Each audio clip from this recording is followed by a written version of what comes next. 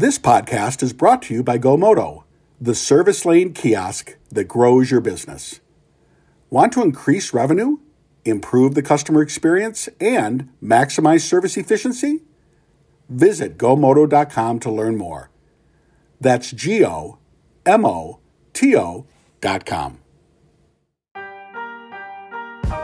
Hello, and welcome to Daily Drive. It's Monday, May 16th, 2022. I'm Jamie Butters, Executive Editor of Automotive News. Renault leaves Russia, but with a path to return, and COVID masks are back in the factories. Plus, it's a buy-sell bonanza. We've got the key numbers on last year's auto retail M&A and an interview with a top advisor. We'll get into that a little later. First, let's run through all the news you need to know to keep up in the auto industry. Renault exits Russia, kind of. Renault said today that it will sell its majority stake in AutoVAZ, the maker of Lada automobiles, to a Russian science institute. The deal, however, includes a 6-year option to buy back the stake. Renault is by far the Western automaker most exposed to the Russian market. Some 400 global companies have left the country since its military invasion of Ukraine almost 3 months ago. Renault said that its nearly 68% stake in AutoVAZ would be sold to the Russian Central Research and Development Automobile and Engine Institute, while its 100% ownership of Renault Russia will be sold to the city of Moscow. CEO Luca De Meo called it a, quote, difficult but necessary decision to look out for the company's 45,000 employees in Russia. Terms of the sales were not disclosed, but rather than booking an influx of cash, the company confirmed it will take a charge of about $2.3 billion to write down the value of the Russian operations. Stateside, a new coronavirus variant is spreading, and the CDC has deemed many Michigan counties to be at high risk of transmission, meaning that people in public indoor spaces are advised to wear masks. So in many auto plants, masks will again be required. The Detroit Free Press reporting that Ford and Stellantis will require masks at Southeast Michigan factories, while GM is instituting, quote, protection measures. The changes come about 2 months after a task force made up of representatives from the Detroit 3 automakers and the UAW announced that masks would become optional in the factories. More than 1 million Americans have died from COVID-19. Now let's turn to retail. We've seen a crush of activity in dealership M&A, also called buy-sells. Now we can give you the numbers behind it. Automotive News reporters have confirmed details of 382 transactions covering 707 dealerships and 1,130 franchises, all in 2021.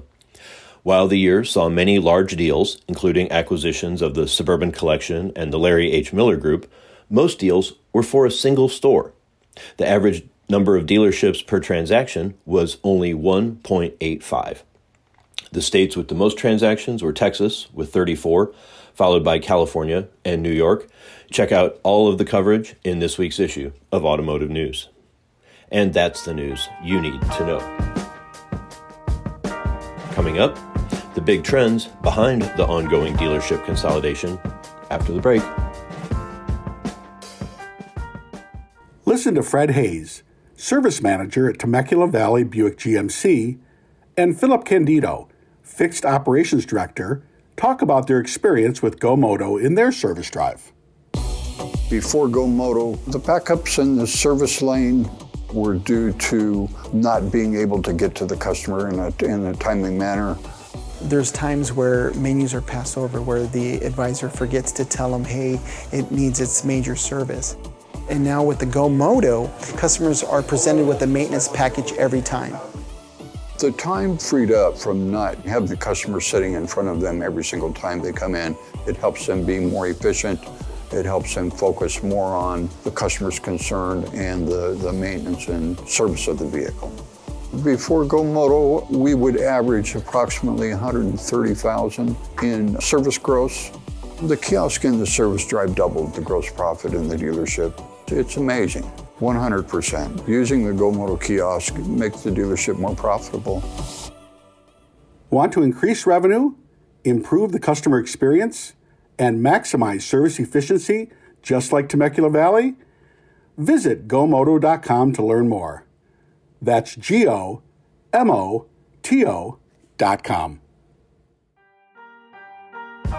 Welcome back to Daily Drive. I'm Jamie Butters.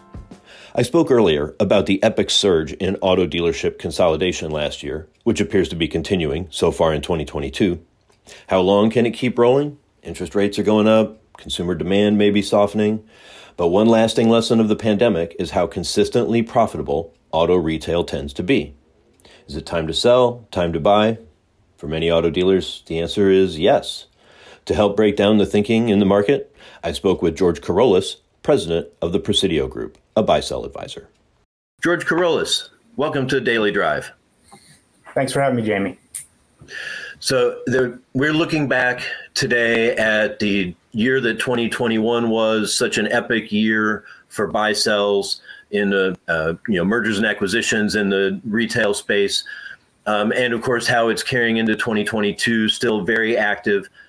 What is the attitude right now of buyers and sellers around profitability? How does anybody judge what's a reasonable baseline for future projections?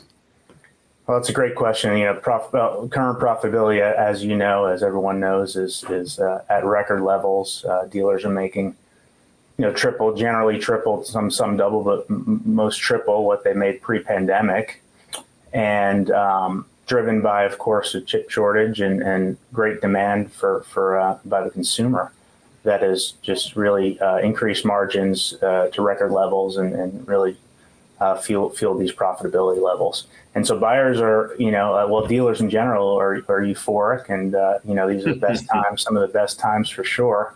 Buyers are, prevalent. There's a lot of interest still in more than we've ever seen from numerous buyers and more new buyers than ever for dealerships. And those sellers that are looking to opportunistically take advantage of these record levels as well are in the mix. And what we're seeing, though, is buyers and sellers aren't necessarily on the same page all the time, right? Because while dealers are enjoying these record profitability levels, as a buyer, you put your buyer hat on and say, well, how do I have to value this on the future of long-term earnings potential of this business, and is this current level indicative of that? And so that's the multi-million-dollar question that is sort of running through everyone's minds and is creating some spread between buyer and seller expectations. And it's I guess we can just say these are really interesting times for deal making. Interesting, I'm sure. You mentioned there are more new buyers, and that's a little surprising to me. I mean, I've known of some, but of course, we know the big publics have been so active. But who's new in the market?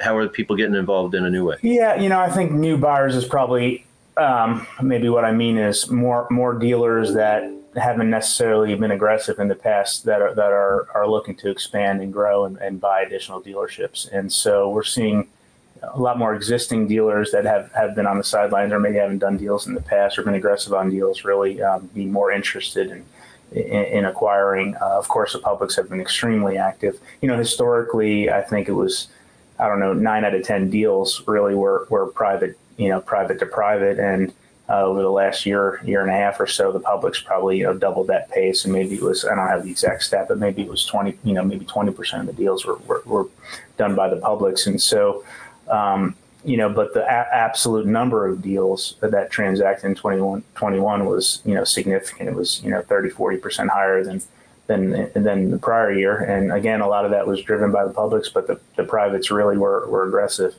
And we saw a lot more deal making on private to private deals. There is, of course, private equity swirling around as they always have been, and we have seen a little bit of private equity get deals done.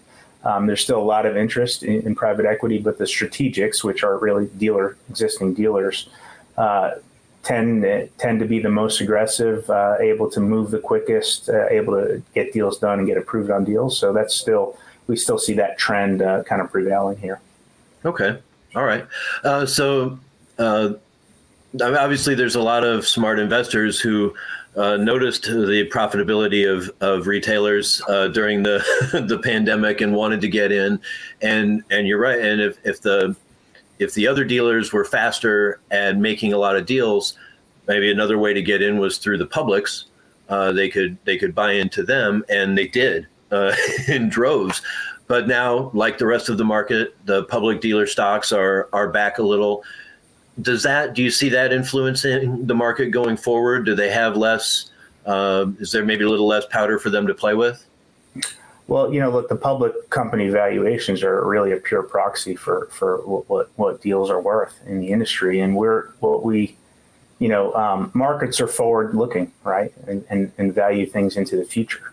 And to your point, the publics in general are trading off approximately 40% from an enterprise value to EBITDA to enterprise value perspective. So cash flow perspective, they're trading well below the record levels, and that's the markets are factoring in. Are the markets factoring in the ability to continue these high record gross profit levels?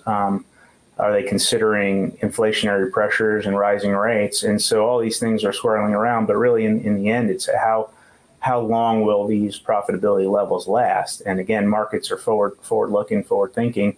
And so values, are being impacted. And how does that translate into the buy sell market?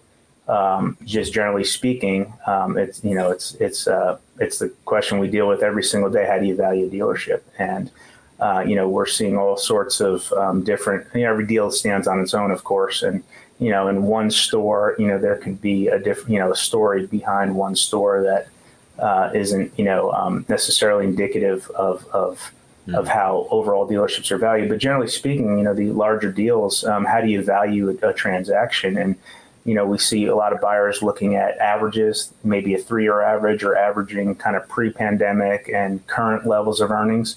What folks are struggling with is some sellers, expecting to be paid off of these current levels of earnings only, is that indicative of the long-term actual future cash flow stream of these businesses? And so, as we think about the publics and where they're trading, does that give some of the publics, that valuation gap? Does that change the mind? I think time will tell.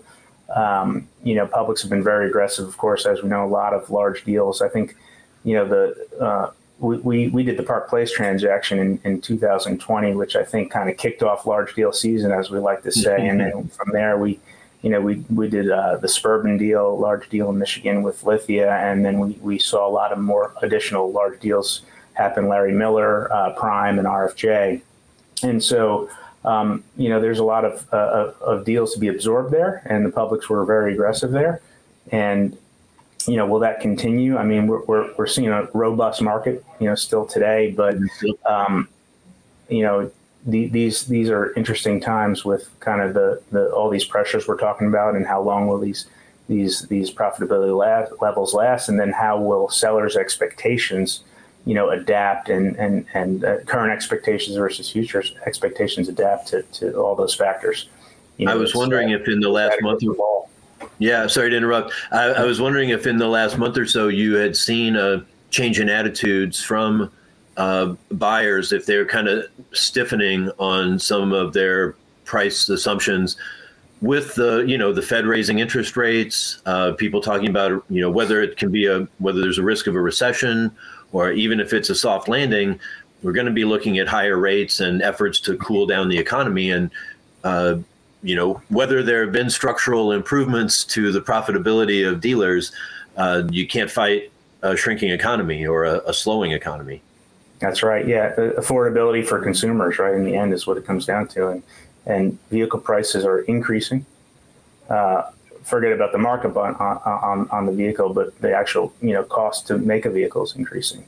The rates and the affordability of that vehicle and all those other pressures, and consumers are not just facing inflationary pressures on vehicles; they're facing it across the board. And so, how does that impact this future? To your point, I think to your question on whether it's impacted buyers, we haven't necessarily seen that a major trend there yet. It might be too early to tell.